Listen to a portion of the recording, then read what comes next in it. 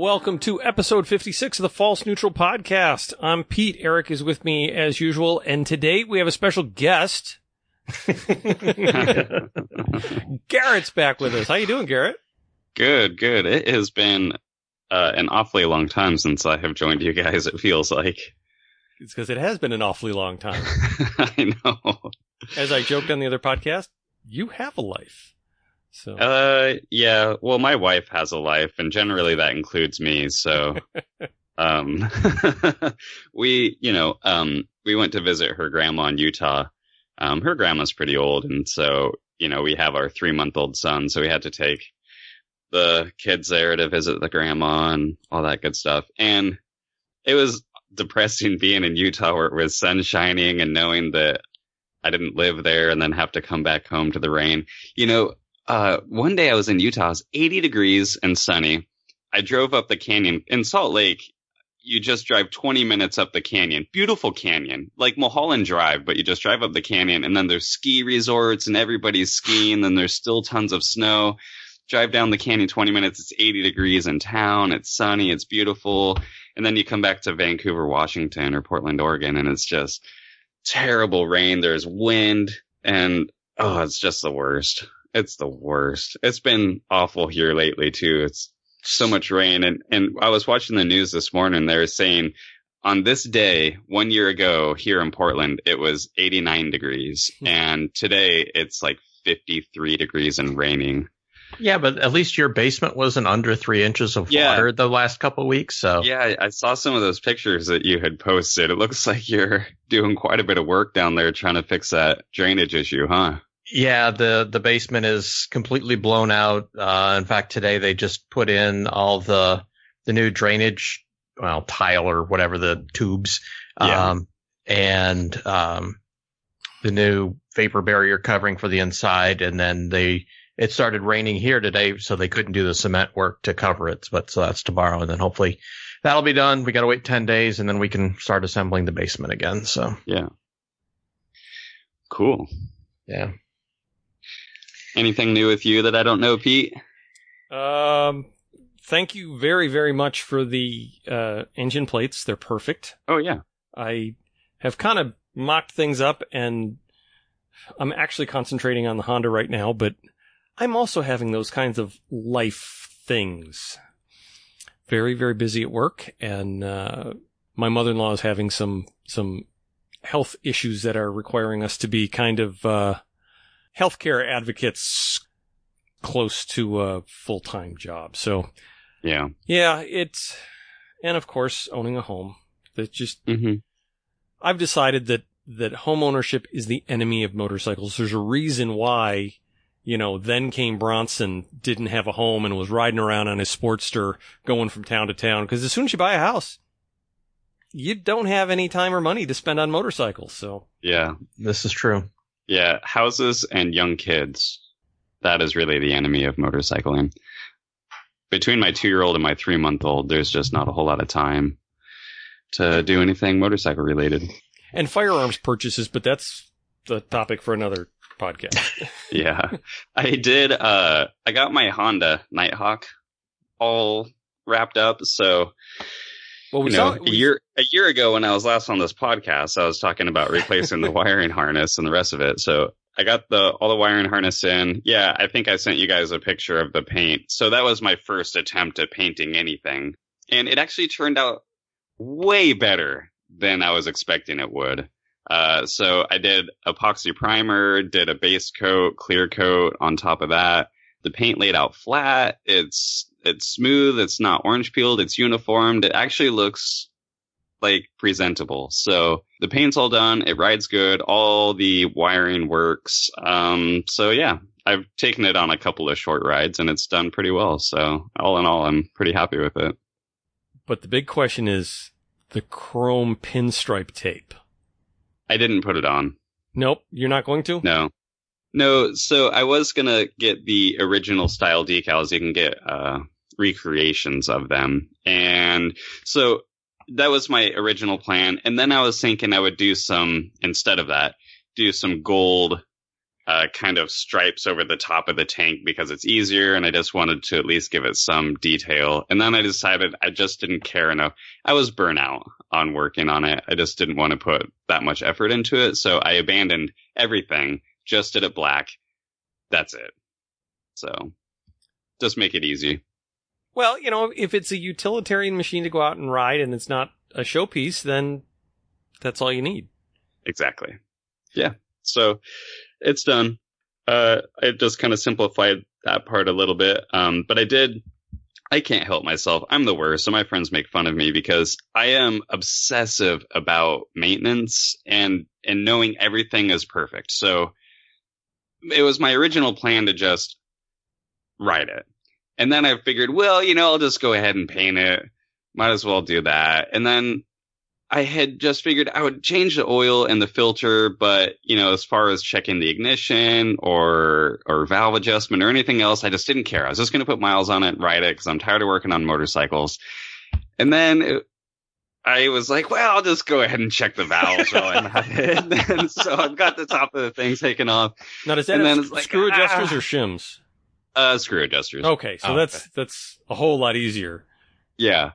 And so then I checked the ignition and lubed the advanced weights. It's got kind of a weird. It's not a CDI, but it is an electronic pickup ignition, so it's kind of in between points and a full electronically controlled ignition. So it doesn't have points. It has an electronic pickup, but it still has a mechanical advance mechanism. And so I just inspected all of that, lubed the advance mechanism, checked the base timing, and everything's good. Actually, frustratingly, I checked the valves and they were all in spec. So I wasted my time doing that, and then the ignition was... You didn't waste your time. Well, no, I didn't waste my time. Now you know. Right, exactly. And so that's all that I wanted, was just the peace of mind in my head, knowing that everything at this point is good. I'll never, ever, ever check it again. So... In disassembling the basement and putting everything into one of those pods that we had to rent... You found your points. I found my points. Yeah. So now I have 2 sets of points. Yeah. But, that's a good thing because 10 years from now when I need to change them again, I've got a set ready to go. Yeah, which is exactly what you predicted was going to happen. Yep. Yeah. I missed a good night of riding here just the other day. My friend who owns a Tuono and the FC09, we have this kind of rural area not far from us, and it is and has been for like 60 years the spot where everybody goes to do this illegal street racing, which I don't condone, but it's been happening for years. Way, way back when, before they started cracking down on it, people would trailer in drag cars.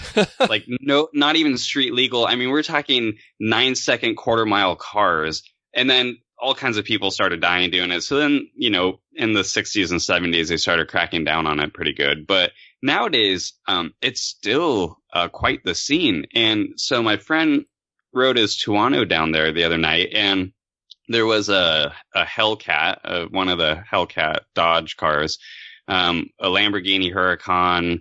There was a Skyline GTR and a few other cars down there. And so my friend who owns a Tuono, who is also kind of a hooligan, went and raced a bunch of those cars. And it's a extremely fast motorcycle. So I think that he beat most of those other cars that he was drag racing. But it was probably a pretty exciting event to watch and see all those cars race against the Tuono. But apparently the Tuono held its ground. So interesting.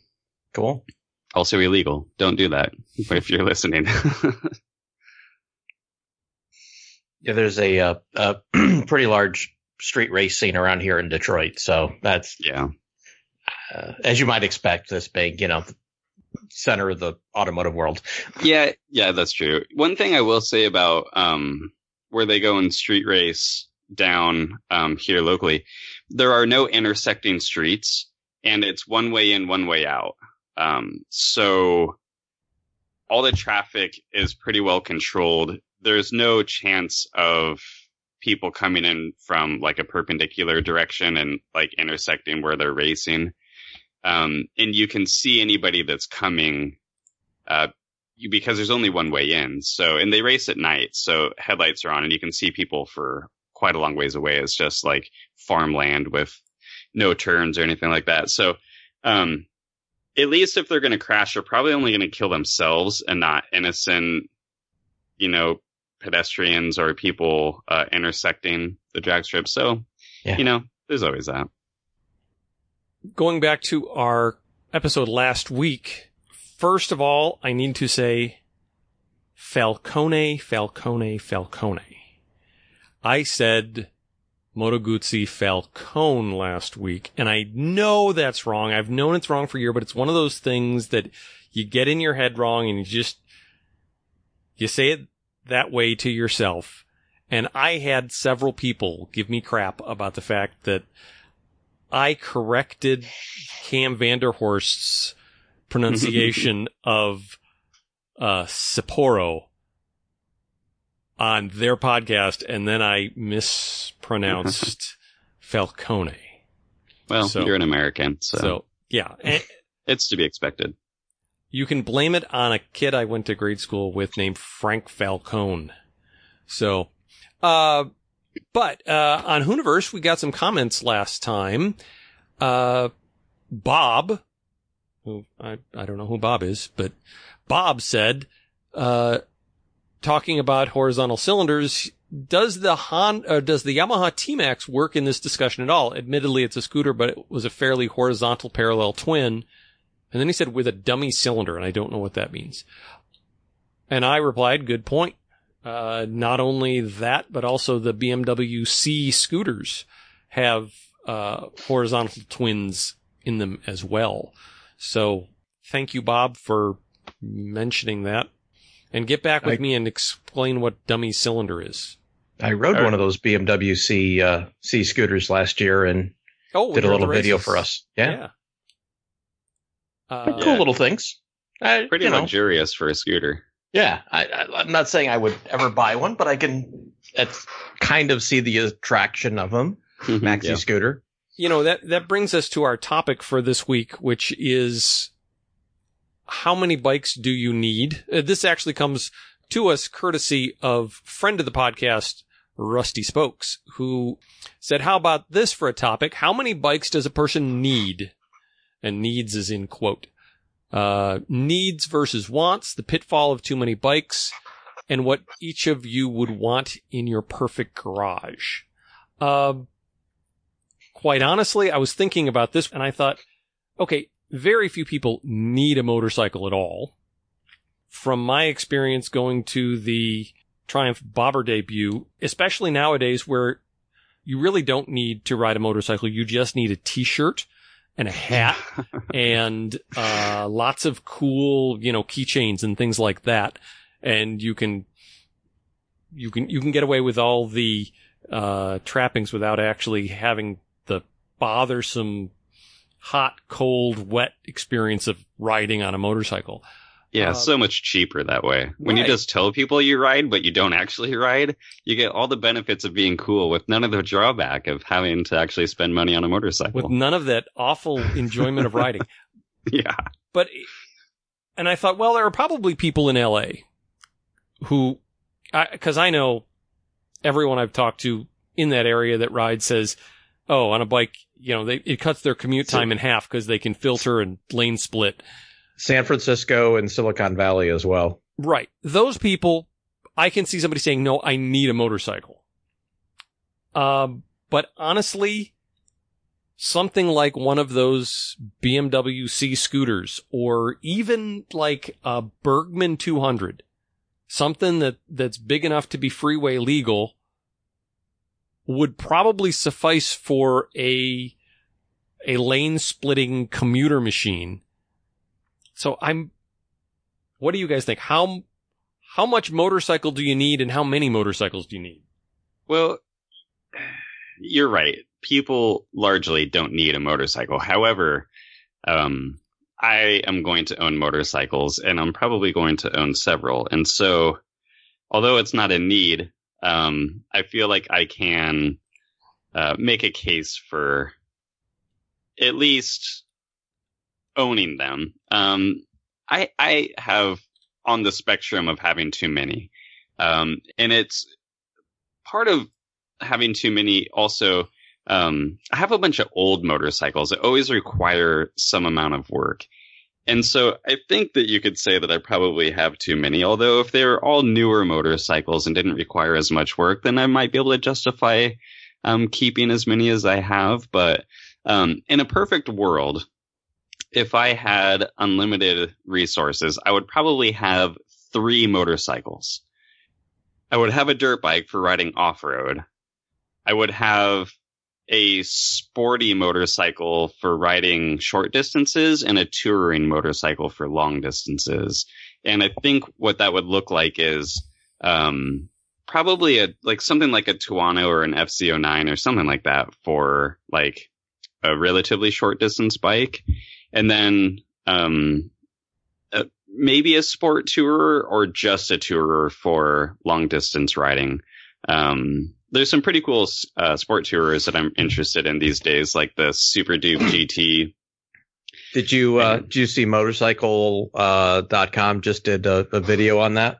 Yeah, it was Super Duke GT, the BMW 1000 XR, and then the MV Agusta, like whatever the 675, 700cc sport tourer was. Oh yeah, it's a pretty good video.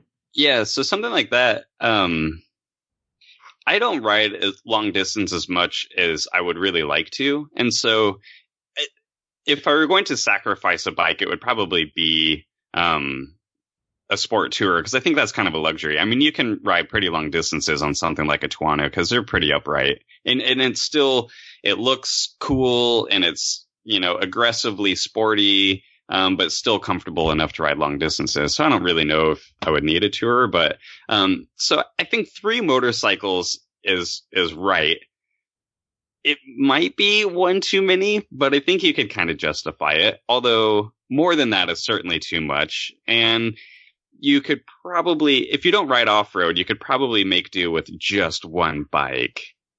Although you're going to sacrifice something to have something else. If you want sportiness, you're going to sacrifice a little bit of comfort and vice versa.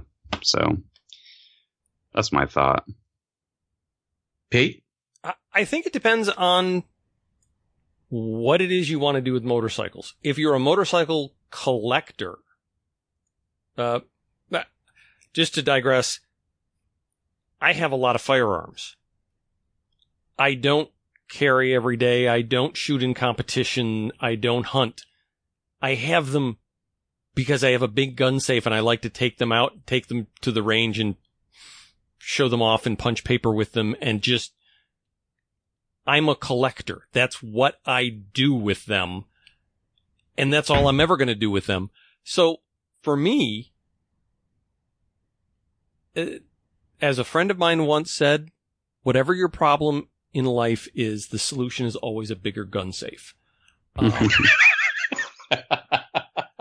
So it's like, I look at, and I'm always saying, I need to downsize. I need to get rid of some of these that I don't like all that much and that I don't ever fire. And the fact of the matter is they're just going to get traded for something else and it's never going to get any smaller a collection. It can only go in one direction. And I'm okay with that because that's what my whole purpose of having them is to have them and have as many different ones as I can. And I have some that are totally impractical and would not serve any purpose in any kind of functional way. I think there are people who are like that with motorcycles, that they want to collect different bikes, and that's an end to itself. I'm not that person. But I do like working on them. I would always want to have some kind of a project bike, even though I don't get a chance to work on them as much as I'd like.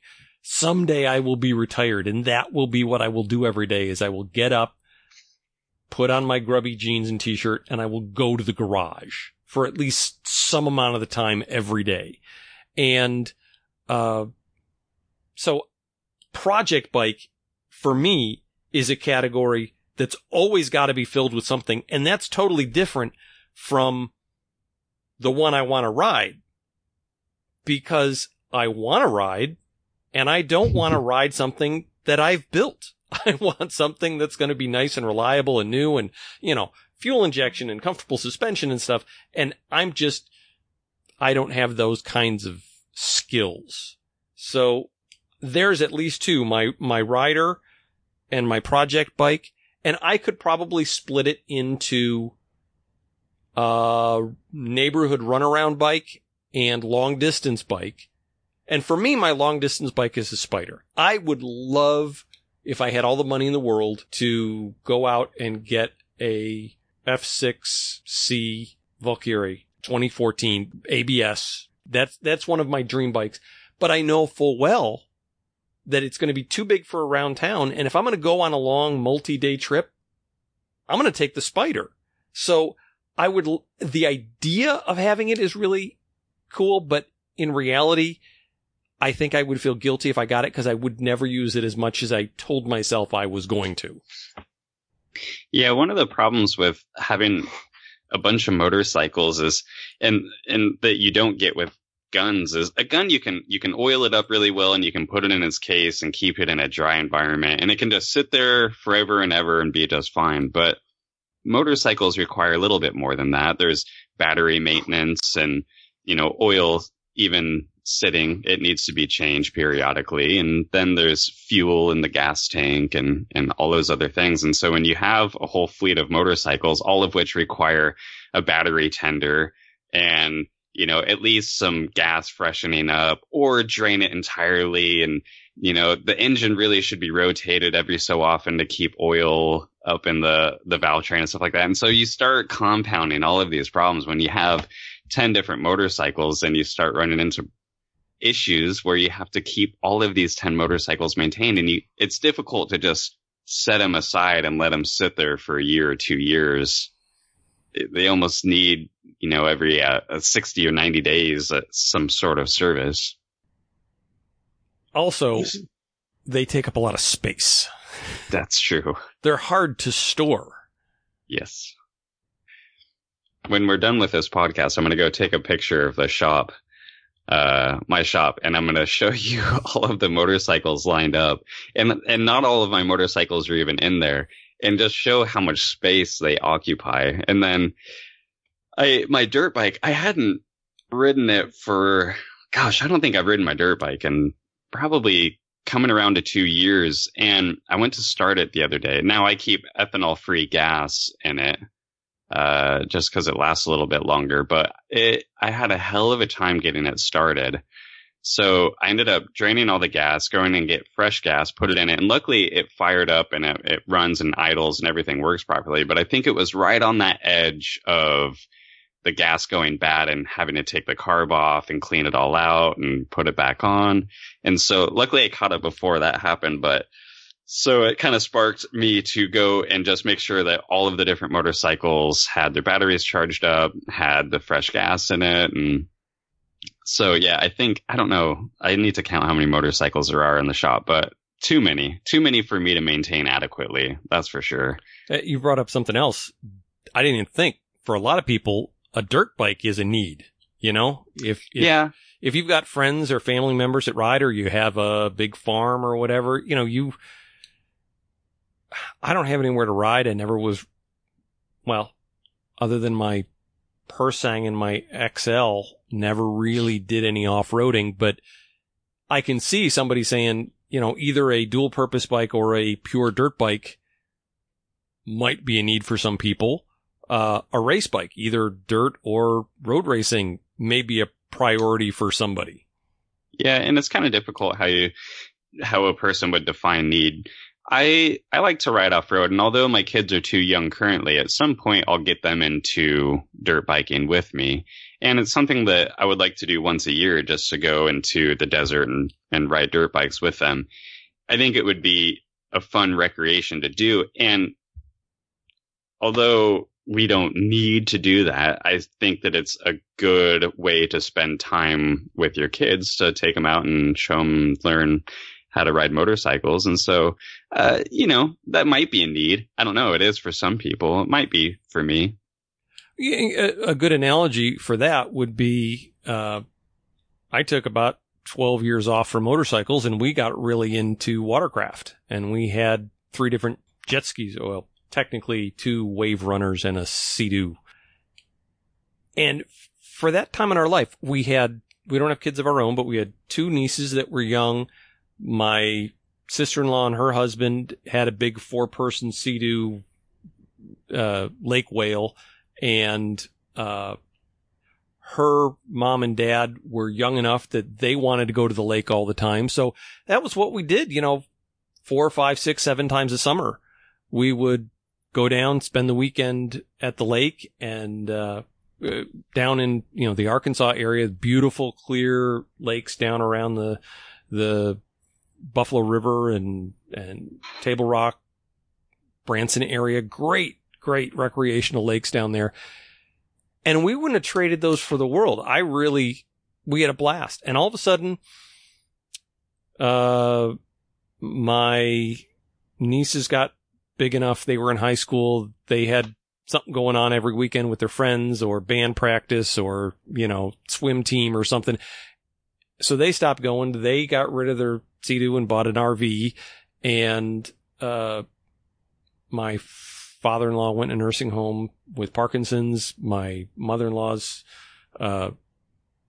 became frail enough she couldn't go. And it was like within about a 3 or 4 year period, it went from, this is a really cool thing we really like, to, okay, this is taking up we had a double Sea-Doo trailer that was 10 feet wide and 18 feet long that took up almost all of our garage. And then I had my little 1-person that was on a wheel-around cart that didn't even go on the trailer. So I had more than I could take to the lake at any one time. And we kind of looked at each other and said, we're done. There was one summer we took it out one time. The next summer we didn't take it out at all. And that fall, we're like, in the spring, we're selling them. And when we got rid of them, it had been like 18 months since we'd been out on it. Yeah. Well, it was a social thing, right? And when there's no one to socialize and do it, then it's not as much fun. Oh, exactly. Yeah. Yeah. And I think that, that's probably how you can determine how many motorcycles you need, is how often are you riding them? How often are you using them? If they're just sitting for 6, 9, 12 months, then you don't need that motorcycle. Well, hold on. In certain parts of the country, they're going to sit for 6 months whether you want to ride them or not. That's true. If you have the opportunity, 4 or 5 anyways. If you have the opportunity to ride a motorcycle or motorcycles, and there are 1 or more in your collection that aren't, I shouldn't say collection. If it's a collection, then you just have to justify it sitting there somehow. But if you own them with the intent of riding them, and have the opportunity to ride them, and are not riding them, you do not need that motorcycle.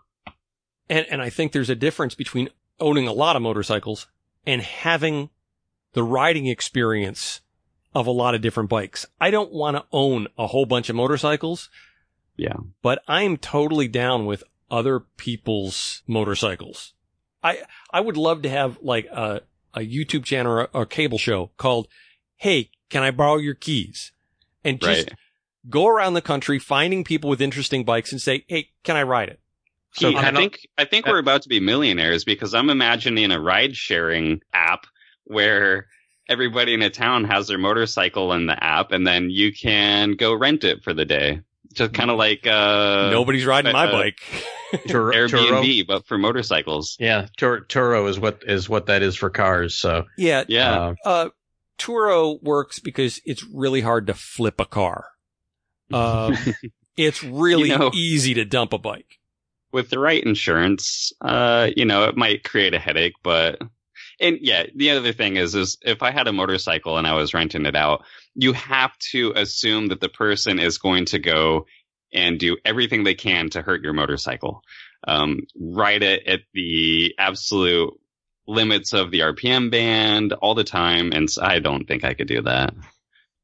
That's why you have the used you bought for $2,500 from a salvage auction, spent $1,000 putting it back together so it's decent, and then you don't care. Yeah, but it would be nice to have the opportunity to ride various motorcycles without having to own them. And I just don't know of a way you could do that without some sort of service where you rented it. Edelweiss Bike Tours. Yeah. Well, and then it's probably just going to be like a BMW GS something or other. I'll make a plug here for Retro Tours.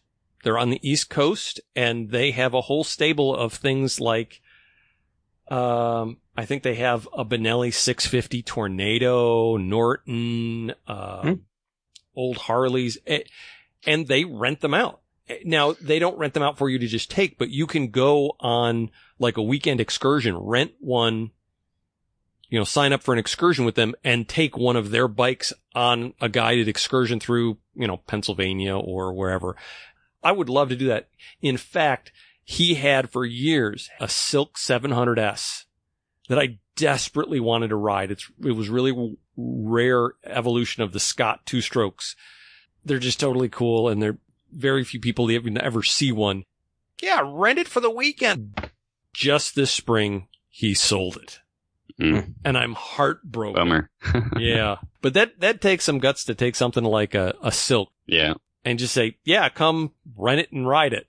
Yeah, I think it's hard to define needing motorcycle, but I would say if you're a motorcyclist, then you need one motorcycle. If you have to have a motorcycle to ride. But I think that's different than how many motorcycles can you justify owning. I think 2 to 3 is a good number. More than that, it just becomes cumbersome to store, maintain, and adequately ride that many motorcycles. We haven't brought up parts bikes. When I was a bachelor, at one point, I had 11 motorcycles in my garage. I don't think I ever had more than 2 or 3 that were in fully operational condition. I don't think I ever had more than 2 at a time licensed for the street. And I couldn't legitimately consider, well, maybe 3 or 4 were actual project bikes that I intended to completely fix up. All the rest of them were, well, I have a Gilera 124 and a Gilera 202.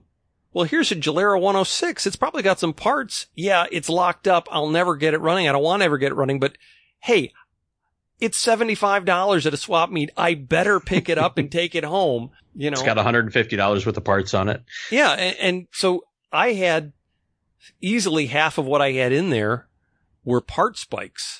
My neighbor's selling his GS 450 real cheap. I need a disc brake front end for my race bike. There you go. Now I have a GS 450 with no wheels and no forks sitting in the corner. Well, I'll do something with it someday. So at what point does it become not a motorcycle and just become part of your parts stash? I feel like if you intend to ride it, then it needs to be counted as a motorcycle. If it is just a parts bike for another bike that you intend to ride, it doesn't count. Yeah, but you can have infinite amounts of those. It still takes up the same amount of room. That's true. That's what shelves and disassembly are for. Yeah, and it requires no maintenance as far as, normal motorcycle maintenance goes, battery charging and stuff like that. So. That's true. Now, see, in my state, I wouldn't have to register it, but I would still pay property tax on it. Yeah. I have my 1969 Vespa Super Sport, and it hasn't been registered for the road in quite some time. And so it just sits because nobody rides it. And, it's in too nice of condition to just ride around. But because of that, the gas has gone bad in it. And I haven't been interested in taking the carburetor off of it and cleaning out the gas tank. So it has just been sitting that way for a long time. And I feel bad. It's actually currently on my motorcycle lift, because every other motorcycle that I have, I've kind of done everything that I'm going to do to it. Like my Honda Nighthawk, I got it painted and made it ran. My TX750, everything's done on that. I don't really have any other motorcycles that require something right now, so I put the Vespa on the lift, and I imagine some point this summer I'll clean the gas out of it, but I am so tempted to sell it because I don't intend to ride it. I don't really know what good it does me sitting there, and maybe it'll increase in value over time, but I just don't want to maintain it at all. So I just feel like I should sell it. I don't know. Is it hipster? Is it hipster enough to get a premium in Portland? Yeah. Portlanders love Vespas. Probably more than record players or rotary dial telephones. So it could definitely pull a premium here, but it had been in my wife's family since it was new. I acquired it, and so there's like some sentimental attachment to it in my wife's side of the family, but not enough probably to care if it ever got sold. So I don't know. It's something that I kind of have been thinking about over the past year because well, if someone gives you guff about it, you just say, well, we have 2 kids and they need things and it's just sitting here. Yeah. Right. Not exactly. That's why you would do it or are doing it, but it's only got like 900 miles on it. It's got the original tires. It's all, it's just in perfect condition. But, wow. Yeah. That's cool. But it doesn't run because the gas is all plugged up in the carburetor. I know something about that. Gas sitting in a gas tank for 25 years. Yeah. Good friend of mine from high school, his dad had a 1962 Honda 160 Dream. It was all white and had white plastic Bates saddlebags and the old stand-up windshield in the front that clamped to the handlebars. Yeah. And he had put like 3,000 miles on it. He bought it with 1,000, rode it for 2,000, and then parked it and did nothing to it from, I'm going to say 75, 76 until about 6 or 8 years ago. And he was convinced that it was appreciating in value the whole time. Yeah. And so a friend of mine who actually restored a 160 Honda, or actually it was even earlier, it was a 150. By the way, hi, Russ. Russ listens to our podcast when he goes to bed at night and says he's asleep within 15 minutes. So he really appreciates our podcast for helping him sleep. Yeah. Glad we could help. Yeah. So if you're still awake, which you're probably not because we're 40 minutes into this, good night, Ross. But anyways, he went by and looked at it and he was like, this needs everything. There's not a thing on here that doesn't need some kind of attention because it hasn't been maintained in 30 years. Right. And eventually the guy did get it running well enough that he can go up and down the street on it and sold it to somebody and got more than I thought he'd get for it, but he did not get nearly as much as he was expecting to get. Yeah. Honestly, motorcycles aren't great investments because people don't really have the same passion for them as they do cars, like an air-cooled 911 turbo or something like that. Not to say that some motorcycles don't appreciate in value, but even something like a Ducati Desmo Dizisi or something like that, where yeah, they're worth a lot of money, but you also had to pay an astronomical amount of money to get it. And if you look at inflation over time, like, is it really worth a whole bunch more, No, you can, I think it was one we talked about in one of those, when we were looking at used bikes where there was about half the value of what it was when it was new. Yeah. And they only made something like, a Honda Dream. They're old, they're rare. They look cool, but they're really not worth very much money. And then same with the Vespa. A Vespa would probably pull a premium here in Portland. However, it's still probably worth less than the dollar value that it costs brand new. And any amount that it appreciates is probably only equivalent to, just standard inflation over time. So doubt it would be a good investment to hang on to it. But in most motorcycles, I think are probably that way. So if you're having a motorcycle collection for value and you're taking the cost to maintain them and to store them and everything else, I would question whether or not it's really worth it. Something like that you should only do for personal gratification anyway. So Yeah. There are, I think, a lot of bikes, kind of like the Valkyrie that I was talking about.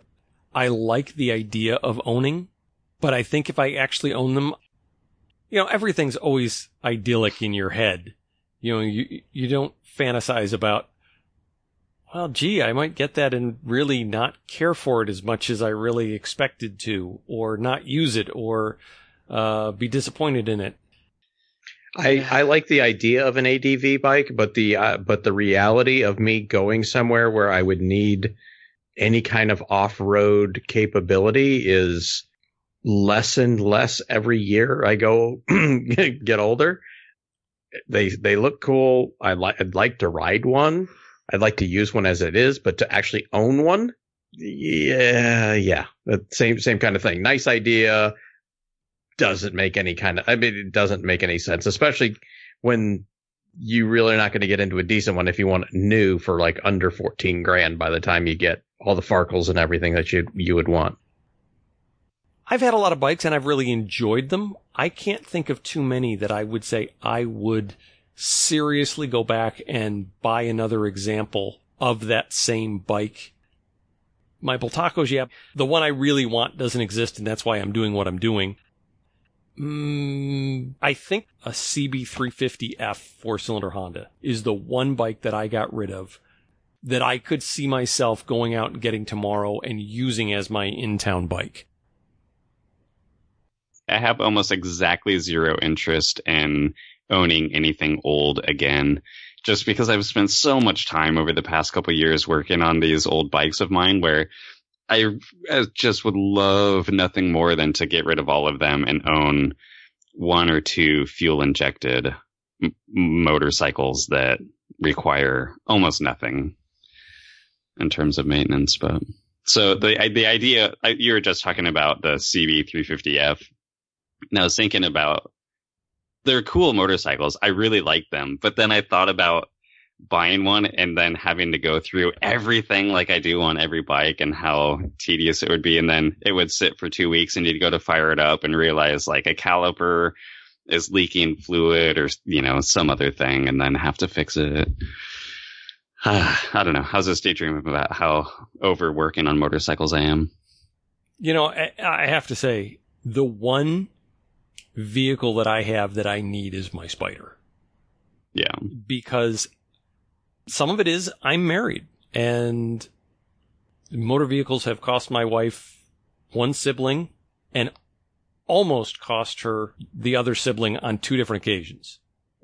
Truly life-threatening accidents. So she has a legitimate reason to be concerned about safety. Back in 1985, I broke my back on a motorcycle. They're dangerous, and I truly feel like it makes her more nervous when I'm on 2 wheels, more so than 3. And my Spider has gotten me out of some really hairy situations that I don't know if I would have come through unscathed on 2 wheels.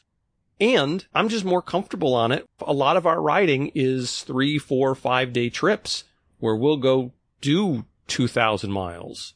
We're planning a 2,500 mile trip later this year.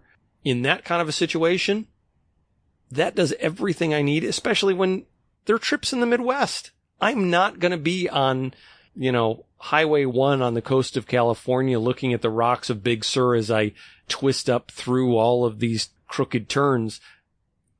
I'm going to be on a U.S. highway, maybe in some rolling hills, but that's it.